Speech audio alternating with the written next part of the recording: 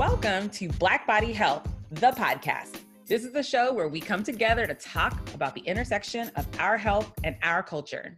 Podcasting from South Louisiana, this is Ritney Castine, preacher, pastor, political junkie, and now podcaster. And I am Ideal Ortiz, your co-host with Ritney, hailing from the Bull City and a longtime public health advocate. Welcome, welcome, welcome. Let's get started.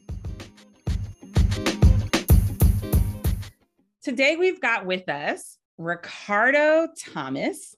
Thank you so much for being with us today as our guest. And we're going to be talking about something that people don't always intuitively connect with health. And that is, we're going to talk a little bit about Black wealth and the impact on health. So welcome, Ricardo Thomas. If you could just tell us a little bit about yourself. Sure. Well, thank you, Ideal, and thank you to Ritney. I am certainly excited to be able to participate here in episode, I believe you said 24. And certainly this is an important topic to talk about, the intersection of health and wealth. But I am a practicing financial consultant. I've been doing this now for 37 years, president of Thomas Waddell and Associates, headquartered out of New Orleans with clients all across the country. And our focus is truly on financial consulting, asset management, and a little bit of what we're going to be talking about today, financial education or financial literacy, because oftentimes we don't know what we don't know. And to your point, especially in this country and looking at what's going on now, there is a direct correlation between the wealth or the money in our pockets and our well-being, as we've seen over the last almost 2 years. So I'm glad to be here with you all to talk about that. Thank you so much for sharing a little bit about your background. I know that you've got a lot more to offer that you probably didn't mention there, but those are some important points. And, you know, people are like, I cannot believe y'all are about to have somebody talk about financial literacy on a health podcast. But I just want folks to get real situated in some good data.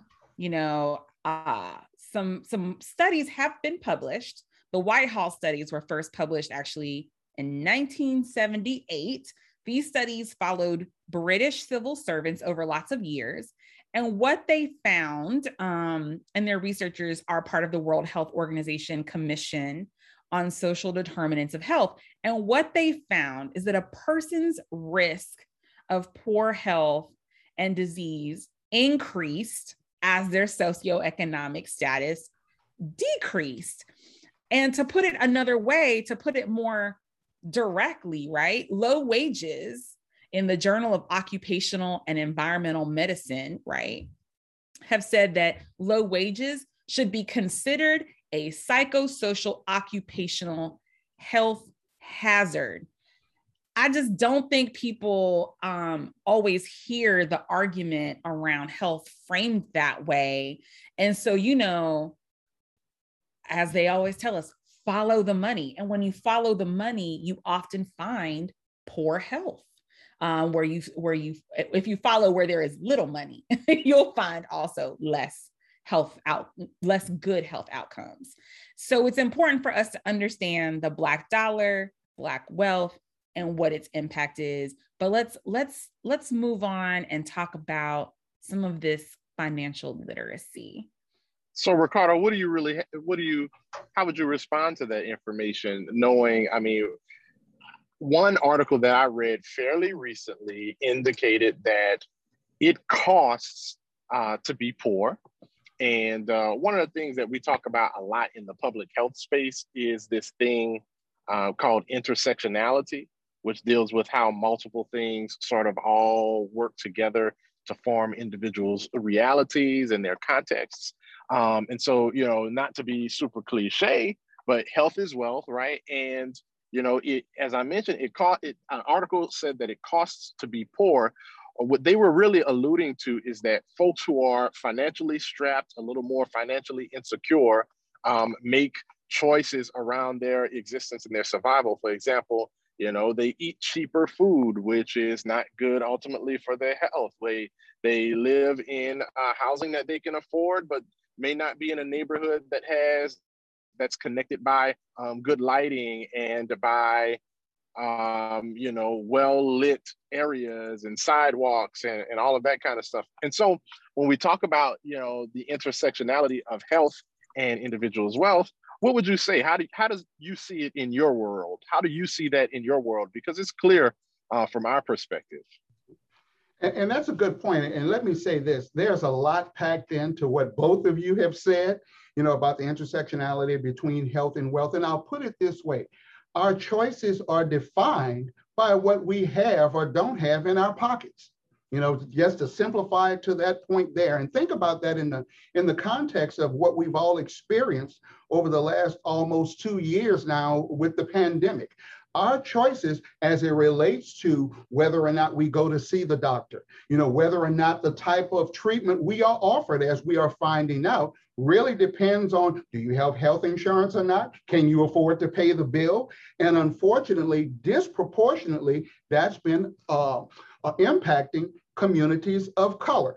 Okay, so when we talk about wealth, when we talk about health, and obviously with this heightened awareness over the last couple of years about social justice and so forth, even in recent weeks, we've been talking about what the wage gap for women and how much more Black women have to work just to equal what their white male counterparts are making. Well, guess what? Well, if that's the case, if we have to work that much more, and then you mentioned something key, Brittany, there when you talked about survival, for many of us, we've been operating in a mode of survival from day one.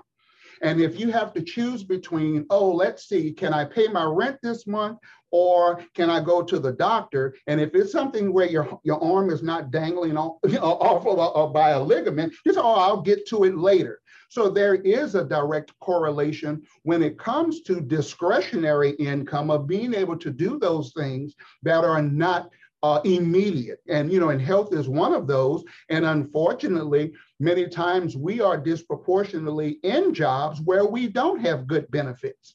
Okay, so there is a correlation with that. The other part of it is financial literacy. And so that's where the intersection comes in, because let's go down the history track for a moment. Who are our first teachers as it relates to money? And it's our parents, for better or for worse. Okay, it's our parents, and they do the best they can with what they know. And who were their teachers? Their parents, for better or worse. My family was no different. I remember the grandmother and the great-grandmother who used to put money under the mattress and in the back of the closet, in the coat pocket, and in the coffee can and all of those things. But that was part of the times that they grew up in. And, when you got to the next generation, they got a little bit more sophisticated and opened up a savings account in the bank. And if you were really super sophisticated, you got that CD. You had arrived if you had a CD in the bank. But we're realizing now that that's not enough. It wasn't enough then, but that's all they knew, and they did the best they could. So part of the problem or part of the need that we have to address in our community is becoming more financially literate, becoming more financially educated. And I can tell you in all of the years that I've been doing this, there have been initiatives here and there, about instituting financial education in school. But the reality is, when you look at our society as a whole, a capitalist society, it truly thrives off of people being uninformed. Okay? Think about what I just said there. It truly thrives off of people being uninformed. Well, only a few thrive. So let's be clear, capitalism does require that there are lots of losers. And I would also like to say here, I would like to frame it not as lack of financial literacy. I think that when there was rampant abuse by banks to steal the hard-earned money of Black and Brown clients, that people made actually a very wise decision to keep their money where they could access it and not be problematized when walking into the office to access what they had earned and saved, to be hit over the head with fees that they could not discount and then end up with not a zero balance, but even a negative balance. And having worked in a lot of programs that work directly with poor people, even to this day, we have a long ways to go with unbanked families, because banking institutions are not meant to support, privilege, or advantage Black and brown low wealth families. And that's a reality that I had to contend with as a more privileged person, that the ways in which they needed their banking services to be structured were just not being offered. The banking services weren't being offered that way. And that was a very sane decision-making on their part to say, we're going to keep our money out of the bank because actually it's less drama for us to do that. The fluidity of how we need to move and the instability of our circumstances does not allow a compatible and harmonious relationship with the banking industry. And I hear what you're saying. However, my experience is this, and first of all, you're absolutely right. There has certainly been inequities as to how the banks have treated us, and in many ways still continue to treat us. But there are solutions, because when we look back in our own history, well, we did have our own Black banks, okay? And so it's been a question of, did we patronize and did we support our own banks? But even to the other side with the majority banks, as I'll label them for right now, we all know, and we've certainly seen this demonstrated over the last year and some change, that at the end of the day, it's all about that almighty dollar, and they will do whatever it is to stay in our pockets. So we have to recognize how much economic power that we have, okay? And then force them to make the changes that are beneficial to us. But again, that goes back to financial literacy. You know, case in point, and Ritney has heard me do this before, but I'll challenge you all with this question right now, and you'll see where I'm going. From the standpoint of understanding the importance of financial literacy and the decisions that we make. So Ideal and Ritney, if you want to participate with this one, but if you've heard me before, you're disqualified on this one. So Ideal. I'll play. Good. So here's my question. If I gave you $1 today, don't get too excited, it's just $1. And let's say you found a bank or credit union, they all work the same way because math is math. And let's say you found a bank that's paying you 3% interest. And, you know, when you go down the street or you look online, you see the signs saying we're paying X amount of APR, annual percentage rate, compounded daily, all of this good stuff. So here's my question to you. How long does it take for $1 to grow to $2 if you're getting 3% on your money?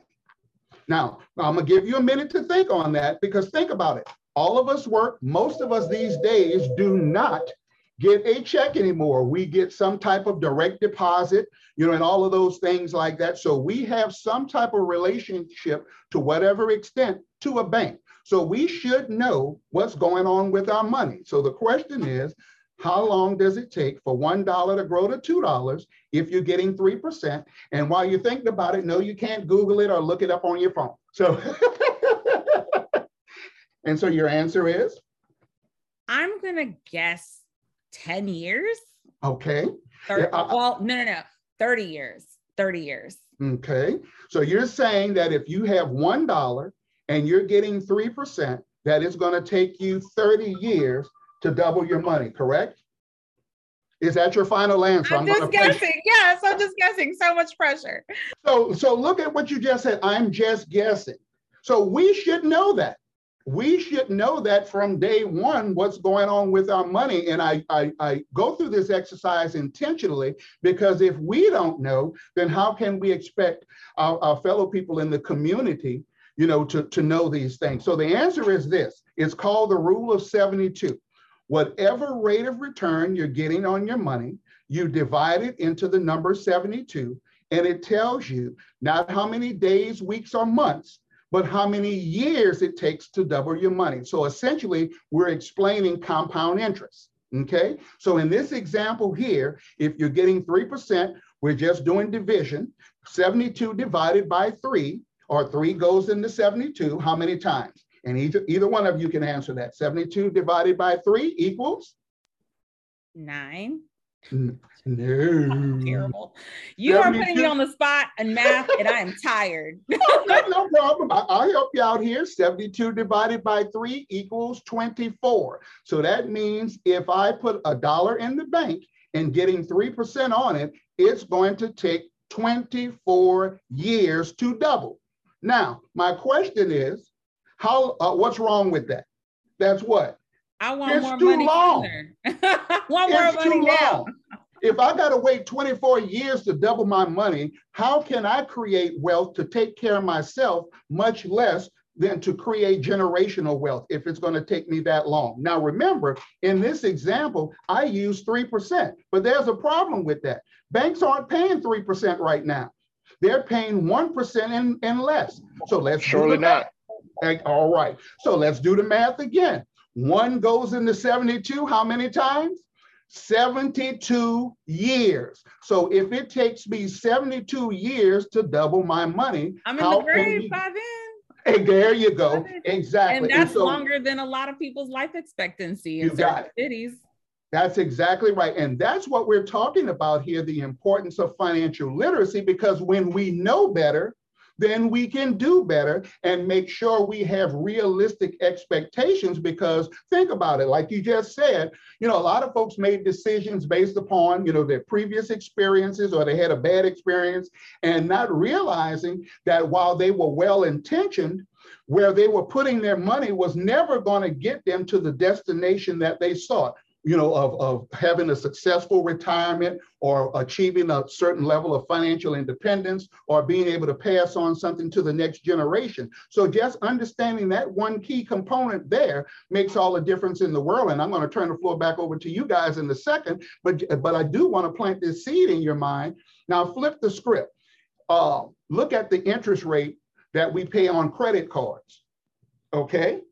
And so if it takes us this long with compound interest for our money to accumulate, and while the formula is a little bit differently when you're calculating the interest on credit cards, but thanks to the Obama administration, on all of our credit card statements, it tells you now that if you pay the minimum payment, this is how long it's going to take. They tell you exactly how much you would have spent on that card, and how long it would take you to pay it off. But that does bring me to something though, because I'm very clear that the wealthy don't have to be nearly as personally responsible for their protection as the poor do, because Paris Hilton can't do anything in her power to make herself less wealthy. She's got the kind of wealth that she can't do anything but continue to grow, just because the systems are set up to protect and ensure that she is indefinitely wealthy to some degree. I mean, the game is rigged in that regard.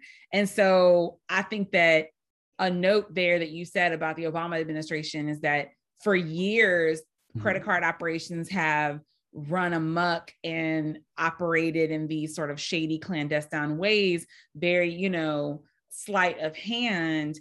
And so, when thinking about like credit, I just think about, payday lending and the check cashing places that charge these exorbitant fees that should never actually be allowed to operate in our communities the way they do. But they steal our own framework for the discussion by saying that without those institutions, there would not be credit and capital available to low-income people, and that they service that community when no one else will. So it's a very pernicious, it's a very, aggressive framing, right? To say that they're the good guy, when really we know that they suck people into a perpetual cycle of debt. I think about the for-profit, but yet unaccredited educational institutions that are charging people insane amounts of money for degrees that won't be acknowledged by employers because they are not accredited institutions. And so, there's all kinds of problems with the way that all goes. And unfortunately, what that means is people are left holding a bill and very little personal long-term benefit for what they just spent, whether it's to get their check cashed or, these tax preparer places that will say, oh, well, we'll get you your money now, but it's all a loan. It's all a scheme. And those are the kinds of things, those are the kinds of schemes that are fleecing money out of poor communities. And don't get me started on the justice system and all the court fees and the citations and lawyers. That's a whole other bag of worms, but financial institutions themselves are doing a lot of damage. Now, this is one of the Yeah, go ahead, Rick. Oh, go on. No, please go ahead on, Ricardo. So here's the thing. So Ideal, you are absolutely right. There are many predators in our community, okay? But the flip side of that, and I'm sure you've heard some of them say that, is that we are not forced to go there, okay? So the payday loan place, I don't have to go there. There's no shotgun at my head saying I have to go there, you know, and all these other predatory baby needing places. lights is the shotgun. So that's Say that the thing. again? Like, I said, the baby needing lights is the shotgun. So But- that's all I'm saying is like, I understand that we're not forced to go there but by virtue of their being allowed to operate in a particular way with people who we know have very desperate circumstances, to me, that should just not be allowed. Well, I totally get what allowed. you're saying, but this is what happens in a capitalist system, free enterprise, where folks are able to open up their business. And the easiest way to address these issues, because here, and like I said, I don't disagree with you with any of those companies that you've mentioned and how they take advantage of us. But the easiest way to drive them out is don't patronize them. Now, the flip side of that, from the standpoint of our community, because I've done a lot of work in speaking to various groups in our community, is that folks many times utilize these places because they are not aware of the things that we're talking about. Folks have to be educated. Folks have to realize that, oh, wow, I didn't know that that payday loan works like that. Or I didn't realize that when I get that advance on my tax refund, it worked like that. So that means part of it is a community responsibility, whether it's our churches or whatever, you know, to sponsor events to educate our folks. But a lot of it also is our own personal responsibility to get ourselves informed so that we can make better decisions. And I'll just go back to what I said earlier. When we know better, then we should do better. A lot of that, and I get it, when we are desperate, sometimes we end up having to make, you know, desperate decisions. But hopefully, as we educate ourselves and understand the power of our dollars, then we can control more of who is allowed in our community and who will succeed or not. Because if we don't patronize them, trust, they won't be there for long at all. Well, you know, there's a show that's currently streaming. I'm not trying to give them, but there's a show that's streaming called Little Fires Everywhere. I don't know if anybody's seen it. And it is starring Reese Witherspoon and Kerry Washington. And Reese Witherspoon has this idyllic, perfect life. She is the supreme suburban mama. She inherited property from her family, and in that inheritance, they left one of the rental properties. They wanted to keep it affordable, as their way of kind of giving back. And they ended up renting to the character that's played by Kerry Washington, who's, an artist, single mom kind of situation. She's got a whole other backstory. It's very complicated. But at one point, Reese Witherspoon's character and Kerry Washington are really kind of going at it. And there's this one scene that always sends chills through my body where Reese's character, the wealthy woman in this conversation, says to the single mom, you got to make better choices. You got to make good choices. And Kerry Washington's Kerry said, all you had was good choices. And so, I just want to caution us in this conversation because, like I said, I live in a particular community that's full of brilliance, but every single day I am in relationship and in conversation with people who make well below poverty levels. Right. And that's just the truth of it. And they know what the price of milk is on any given day. They know what their budget is. They know what they're doing, so far be it from me to tell them how to budget that. And I also, drive right by the check cashing places and all the, and the federally qualified health clinics and the senior center and the recovery center and the churches and, all the things. And so, and I've also lived in wealthy neighborhoods. And so I understand the difference and the impact of, lots of things, urban planning, predatory promotion of services that put us in a cycle of debt and misery. And so, let's just say the personal responsibility argument on such a large scale of a thing falls a little flat for me. I hear what you're saying. And trust me, I totally get it. Because I mean, we realize we live in an imperfect world with imperfect people, and there are no perfect solutions. Because certainly we cannot solve today or in a month or a year what has taken generations to create against us. So I get it. Everything you said there, I get. But at the end of the day, still with some of our decisions, and you're right, because we are products many times of our environment, and our decisions can be limited based upon the situations we are in. I totally get that too. But still, at the end of the day, and I'm going to go biblical for a minute, so Brittany might like this one.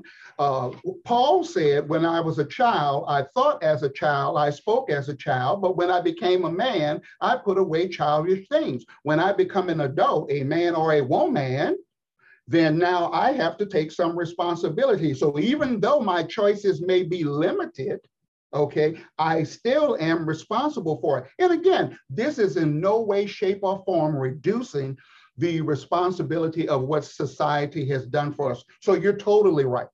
And that's why I was saying, from the standpoint of looking at potential solutions, that we have to come together in the community, whether it's our churches, whether it's our nonprofits, whether it's our successful people, and saying, hey, your success is my success, and vice versa. We have to pull each other up and bring resources to the table to help try to find a solution to those systemic things that are working against us. With that, and that's why I say part of it is just education. Now, will that mean because we all know the right answers now, tomorrow we're going to do better? Absolutely not. But what it does do in hoping to prepare the next generation is by teaching them early that they can make better decisions when it's time for them to be in that position to make decisions. And I think you're absolutely right. And one of the things that really comes to my mind is the fact that there's a place for all of this. In fact, I fortunately have been a part of some work in certain communities that's done some work around limiting the number, or at least putting a moratorium on payday lenders, doing a buffer zone, on payday lenders in a given place, as well as online payday lenders within certain municipalities. And that work has been incredibly important. But I like this conversation because this is a conversation while understanding health can be, skewed a bit. A lot of people at least think they understand money and have a desire to understand finances even better than they do. And for me personally, I make financial decisions every single day. Some are poor, I'll admit that. Some are better. And some are certainly tied generationally, man. You guys struck a nerve, because when I think about some of the generational challenges that exist in my own family, they're tied directly to financial matters. They're also tied directly to matters related to health. And so even when we think about matters related to health, physical health and financial health are linked. They're linked at the hip. And a lot of people don't really know that, but even things like life expectancy, we talked about that just a minute ago. Certain risk factors associated with obesity and high cholesterol and blood pressure. Sometimes that comes down to a commitment to living a healthy life. Sometimes that's a financial consideration where you eat, live, work, play, and pray. That's important. It's also having to do with professional advancement, because people who are healthier often are looked upon more favorably internally for raises, and they also oftentimes are in better moods and have a better approach to the work where they exist. And then also there is healthcare costs. We know when you talk about dollars and cents, straight up dollars and cents, it is cheaper for a healthy 35-year-old non-smoker to be on somebody's insurance plan than someone who has had a history of other health challenges. In fact, early this morning on the radio, I was listening to one of the major airlines begin to talk about how they're going to start doing a surcharge of $200 per month on their employees who do not take the vaccine because they're now viewed as sort of a health risk. Whether or not I agree with that, I really don't even know. But it all comes down to the fact that health is so very much tied to finances. Yeah, I want to say that, and I don't know if the data has changed, but the last time I read about what the largest contributor to bankruptcy is debt related to an illness, a catastrophic medical illness that required such serious care and expense that it sank the family's finances. So yeah, definitely healthcare delivery is a big portion of the financial puzzle. Housing affordability, and whether it's y'all like housing stability, like having to move is expensive. Yeah. I've been there before. Look, hey, I want to, in the middle of this, it's sort of like I was preaching a sermon. I changed the title of my sermon in the middle of a sermon. We're going to change the title of this podcast in the middle of the podcast from what it was to, it's not just about black and white, it's also about green. How you like that? That's absolutely true. That is absolutely true. But if I can, for a moment, go back to the example that Adil mentioned about the show with Reese Witherspoon, and you mentioned about the property they inherited. And that struck a chord with me because I'm probably working with about a half a dozen families right now where with the death of a loved one and they had inherited property. And so we know, and even when you mention about the case with Paris Hilton, the wealth she has, we all know on here and can agree, is not from any work that she ever did, okay? It's not even the work that her parents did. It goes back to Grandpa Conrad Hilton. And, and they put buffers in place to protect her from herself, and so forth. And I can tell you, although I think they've kind of released the restrictions on it, but when her behavior really got out there some years back, they cut back on her trust. And that's why she kind of disappeared, because she didn't have all the grandpa's money, the access to it like she always had, from that end. But going back to the example about the inherited property, think about this. And this is something that, many of our families have to deal with. So, and you talk about housing affordability. We know going back 1 or 2 generations, say to our grandparents, property ownership was a big thing to them, owning real estate, okay? So you had these folks who sacrificed everything they had, to buy homes, to buy property, and being able to pass land on to the next generation. And that's a good thing. But here it is now, as we are in the current generation, and we're finding out as these folks are now dying, that they didn't have a will, okay? That we didn't do the succession. And so now when these properties, and I think about with Hurricane Katrina, obviously I'm here in New Orleans, but let's walk through an example of that for a minute. So here it is, grandma died 25 years ago. Now I've decided, I'm grandson, I'm gonna move into grandma's house, okay? We've never changed the title on grandma's house. We've never updated the insurance registration on grandma's house. And now here comes Hurricane Katrina and destroys the place, okay? So now the insurance adjuster comes out and says, yeah, you have a legitimate claim and we're gonna pay you. So they're going to send the check, but the check is made payable to who? Grandma. But grandma has been dead for 30 years.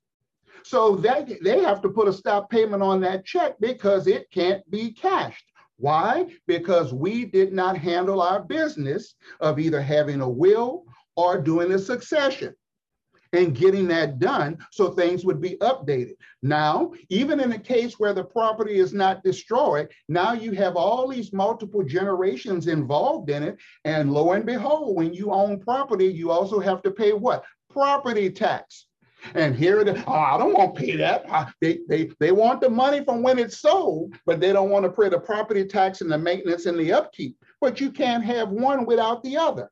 And you can't sell it until you go through and have clear title with it. So sometimes we can be our own worst enemy when we are given property, when we are given assets when we inherit those things and we don't do the basics of just putting it in writing and say, upon my death, I want this person to handle this, or I want that person to get it, or I want it to be sold. You know, those kind of things like that will change the trajectory in our families when we're talking about creating wealth. And lo and behold, as we all are seeing many of our communities changing, and you know what I mean by that, and so forth, then we get upset when folks go to the sheriff's sale and buy the properties for pennies on the dollar, and then we complain when we could have taken care of business ourselves and avoided that in the first place. And it's a reality. Okay. It's a reality in my beloved New Orleans. It's a reality in DC, where I lived for a long time. It's a reality where Ideal lives. We've in fact talked about that.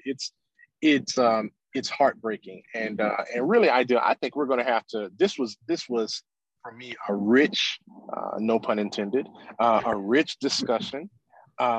You meant that. You were just chuckling, just being so clever over there.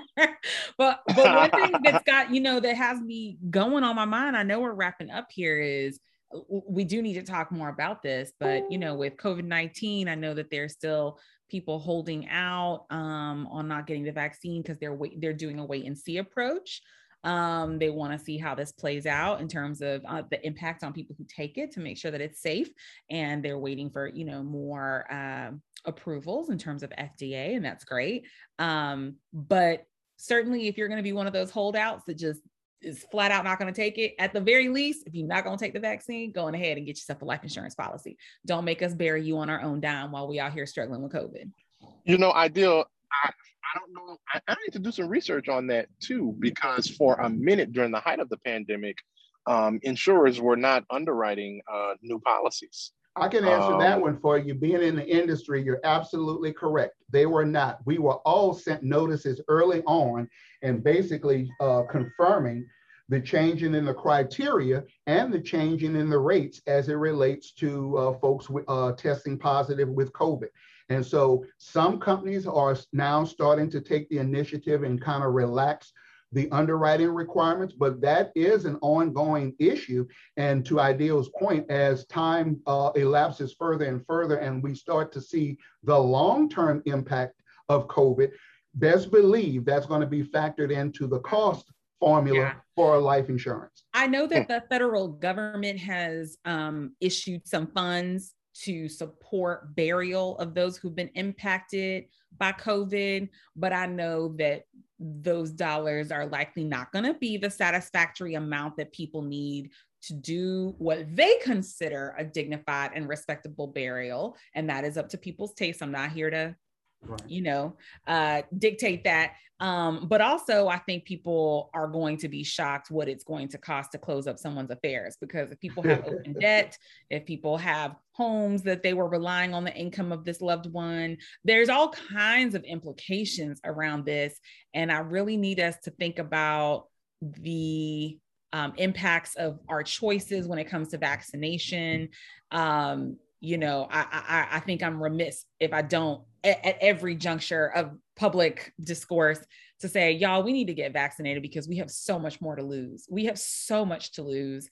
It doesn't protect you 100% from possibly catching COVID, but it does keep you from dying or from ending up severely hospitalized. And that, my friends, is cool. Like, I know I might get a cold or the flu, but I don't expect to go to the hospital or to lose my life over those things. I want COVID to be just as insignificant one day as catching a bad cold or a sinus infection. I don't want to be dead over this kind of stuff. I don't want to lose my house over this kind of stuff. Like, come on, y'all. Let's all work together and maintain what we got. Yeah, we're watching that play out. We're watching that play out in real time for so many families who are struggling. Don't even, Ideal, get me started on the cost associated with being on a ventilator for one day, let alone weeks and days, a month at a time. So I think this is a great place for us to wrap up. This has been an awesome conversation. Thank you so much, Ricardo and Ideal and others. We have to have a part 2 of this because this was deep. And there's so many other angles that we can go talking about money and health and those intersections. It has my mind spinning incredibly quickly. But in any instance, I want to thank our listeners for tuning in today to episode number 24 of Black Body Health, the podcast. Thanks everybody for listening today.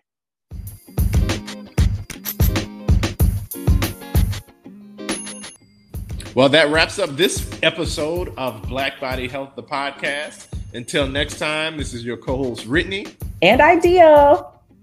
You have a great day. Thanks for tuning in.